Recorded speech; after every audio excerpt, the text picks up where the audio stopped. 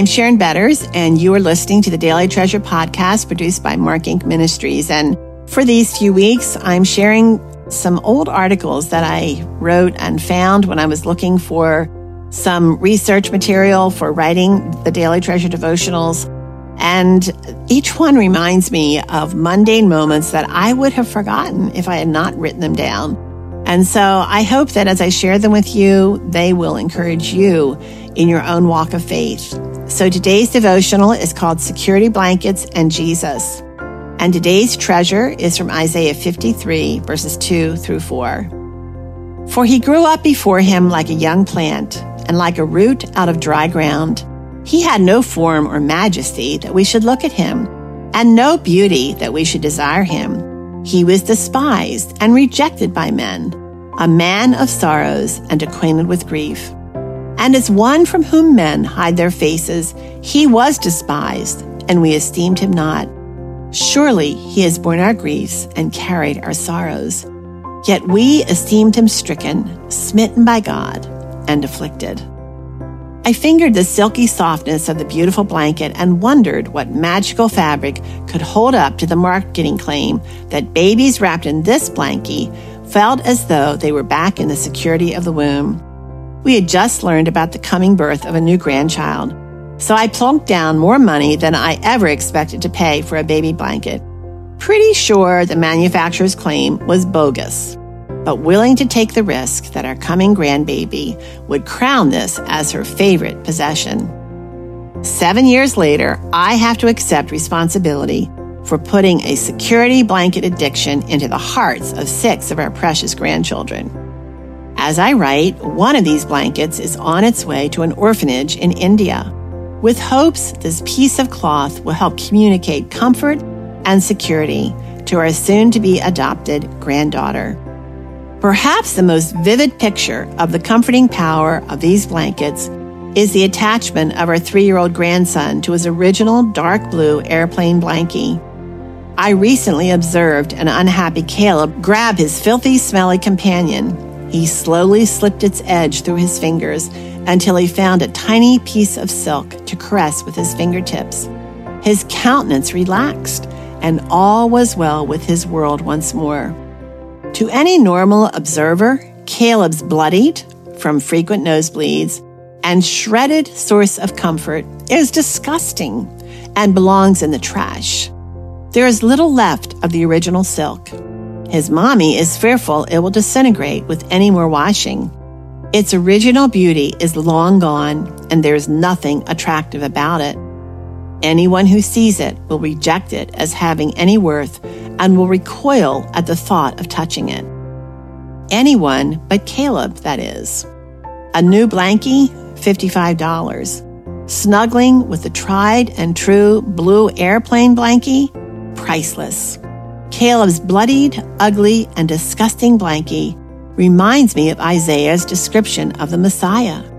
Isaiah describes Jesus' physical description as unattractive and repulsive.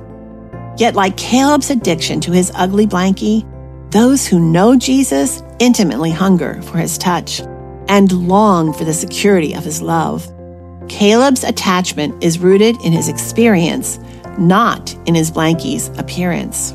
Those who love Jesus hunger for his touch for many reasons, but often because his touch heals the hurts, calms the restless heart, and presses peace into our troubled souls. The more he travels with us, the more bloodied he becomes with our spiritual nosebleeds. But those patches of reality make him all the more attractive to us. Those who do not know the love of Jesus do not understand the soul addiction of those who do. When a bully grabs our favorite toy, taunts us with the unfairness of life. When relationships break, a dream fails, a job is lost, a husband walks out, a child refuses to listen even when restful quiet eludes us in the chaos of everyday life. Those who have been wrapped up in the bloodied salvation of God's Son are desperate for the comfort and peace, the presence and promise Jesus brings. Our longing for his touch appears foolish to those who don't know him. They're mystified by the that slips from our lips when the strength of His Word relaxes our tense spiritual muscles. And yet, friends, that attracts their wounded souls and can stir up a similar desire to know our Jesus as well. When I told Caleb's mommy that these blankets are no longer available, she said she didn't think he would accept a replacement for his tried and true lifelong companion, no matter how shiny and clean it might be. We tried to give him a similar brown elephant blankie. No, thank you. And so with Caleb's permission, I found a piece of dark blue fabric and hand-sewed it over the original shredded silky cloth. Caleb gratefully accepted this improved version, and yet, somehow, he found little remnants of the original fabric to pinch and stroke for comfort. Only the original, the real deal, meets his needs. Someday, Caleb won't have room in his hands for his special blankie. Baseball bats, basketballs, pencils, and books, and even piano keys will replace the silky softness of this unique source of comfort and familiarity. But he will always need a perfect source of strength, comfort, and one day grown-up wisdom.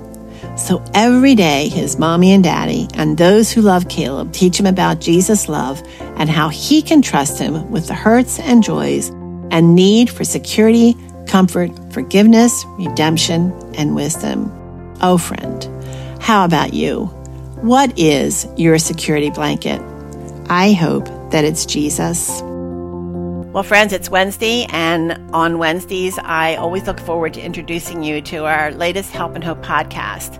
And this week, I am going to encourage you to check out the conversation that our son Chuck had with Barb Bollinger. He calls this conversation The Sound of Freedom in Real Life. And I know that many of you recognize immediately that title, The Sound of Freedom, because it's an incredible movie. I highly recommend it.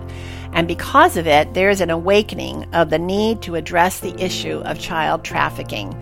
In this conversation, Barb, who is the Director of Development from Path to Freedom, where Chuck and his wife Melanie serve as house parents, shares information about real-life child trafficking happening in Southwest Florida and how Path to Freedom is bringing help and hope to these precious young girls. I'm so eager to share this story with you because I've seen with my own eyes what God is doing in the hearts of these precious children who have been rescued from human trafficking. So make sure you go to helpandhopenow.org, click Help and Hope, and look for this conversation that Chuck had with Barb called The Sound of Freedom in Real Life. I'm Sharon Betters. Thanks so much for joining us. And as you go about your day, I'm going to ask you to pray for this ministry, Path to Freedom, and pray for Chuck and Melanie as they are hands-on with these girls, showing them what it means to be safe and to be loved and to know Jesus. Thanks so much for joining us, and I look forward to being with you tomorrow.